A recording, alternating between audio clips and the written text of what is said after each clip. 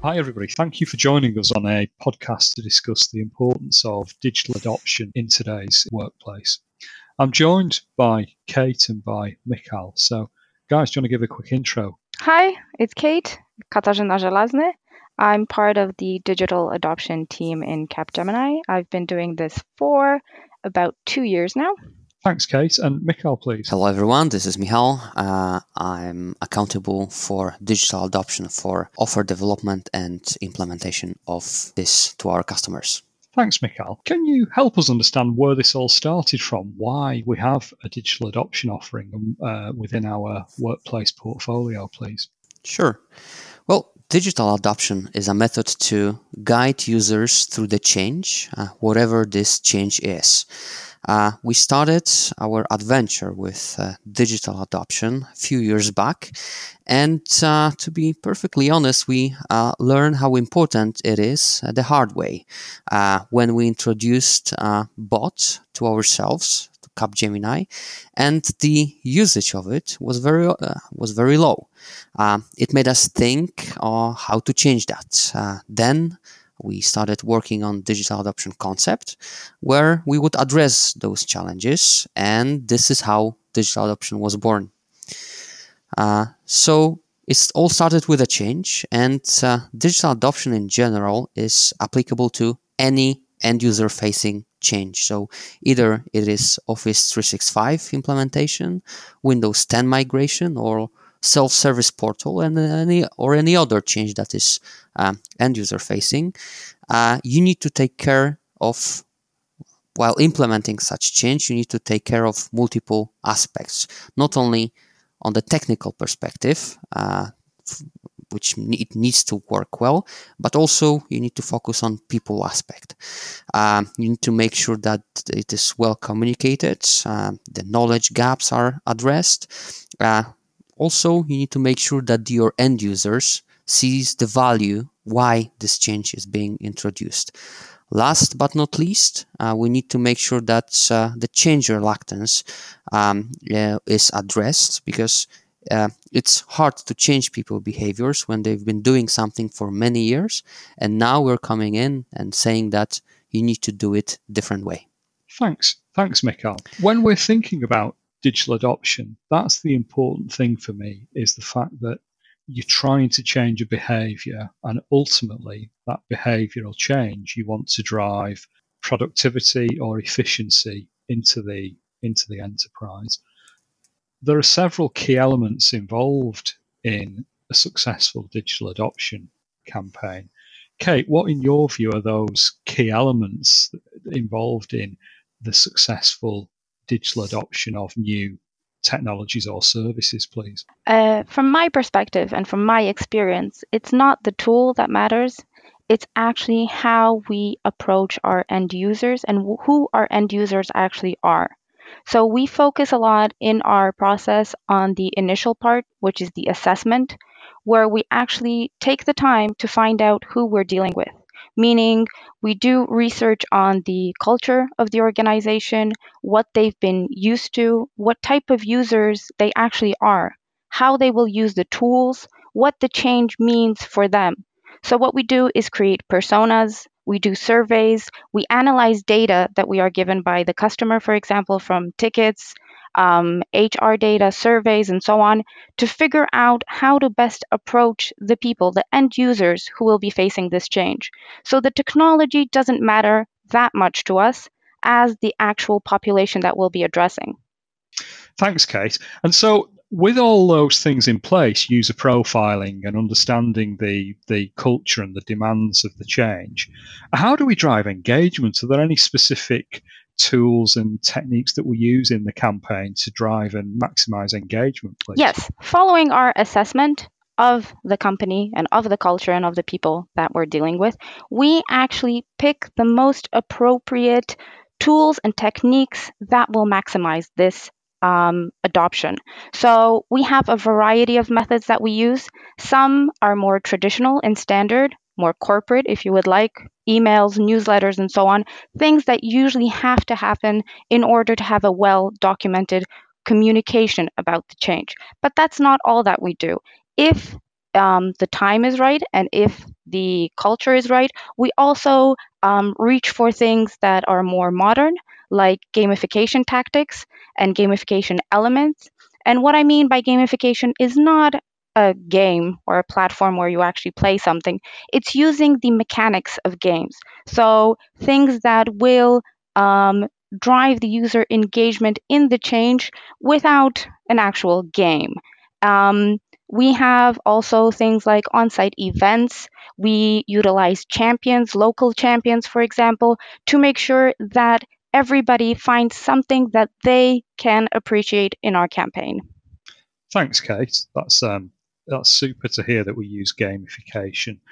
And in terms of driving adoption with that game approach, Mikhail, are there any methods that we can use to tie this into a system, a league table, scoring, or any ways that we can then reward people for their participation? Absolutely. So, depending on the assessment, so once we know who our audience is, who are those people, we develop and implement different gamification methods.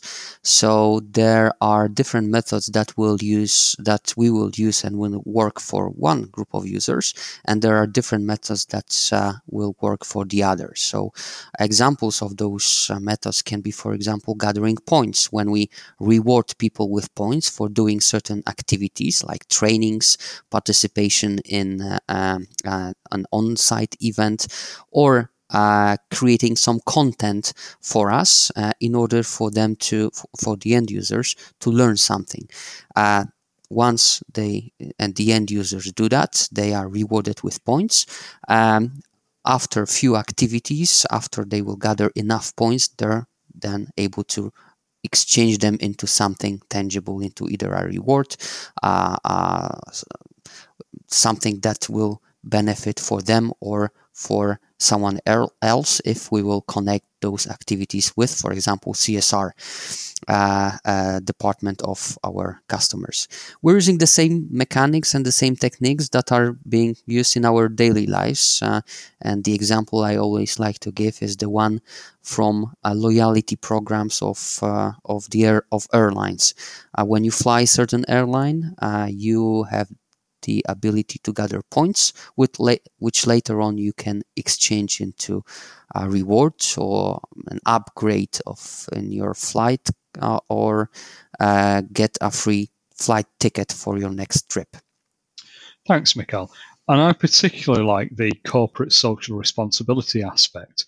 So enterprises can reward a team or an individual that's engaged the most in adopting a new technology or service, and reward them by allowing a donation to a charity, either the enterprise charity of choice or a charity nominated by the team of people. And that particularly resonates in terms of linking the adoption of technology with the CSR initiatives that you mentioned. So that's superb. Thank you. Finally, though, the proof of these things is always how they are utilized. Have we got any examples of where we've done this for large enterprise clients? Yes, I have personally been involved in several campaigns. One of which was for a large car manufacturer from Germany, where we were responsible for the adoption of a in-house self-service tool.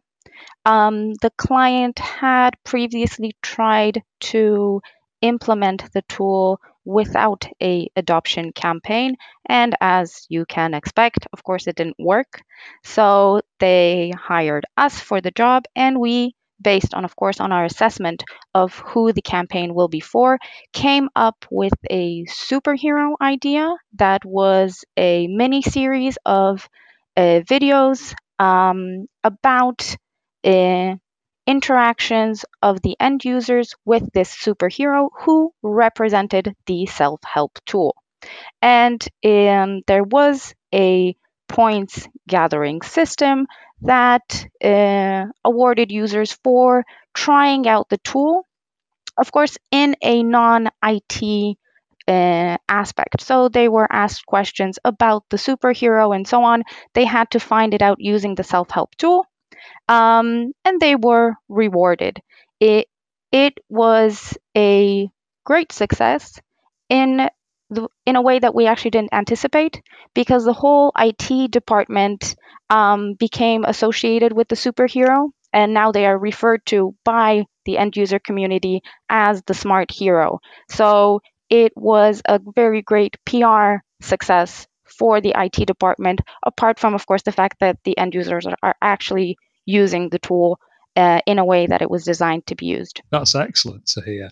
And you can't see them on the podcast, but the kind of quality of materials that Kate was describing, they are like high-end advertising campaigns. So to drive adoption, it's a very professional look and feel that's developed that then encourages people into the gamification platform and drives adoption. It's really, really rich, and that's one thing we want to try and think about, is that user experience. Exactly. With large companies, even the end users are accustomed to a certain quality of materials that are associated with their brand, right? We can't give them something that, well, first of all, we'd be ashamed of, and they would not associate with, right? So it has to be good quality. It has to match the company and what they produce outside. Listen, thank you everybody for joining us today. It's been superb to discuss with the team digital adoption and how important that is in the workplace today. It's the only real way that you get to change behaviours and allow people to adopt the latest in technology that's available in the workplace. There's significant changes going on in that technology landscape. So adoption is key and critical to that. So Mikhail and Kate, thank you both very much for your time today. It's been great to chat with you. Thank you for having us. Thank you very much. The podcast's available to subscribe to on the usual podcast channels. The social media information to connect to Kate, Mikhail, or myself is in the text that accompanies the podcast. Please join us in the next podcast, when we will be discussing more into the gamification aspect, which is key and critical to digital adoption. And thank you very much for joining us today.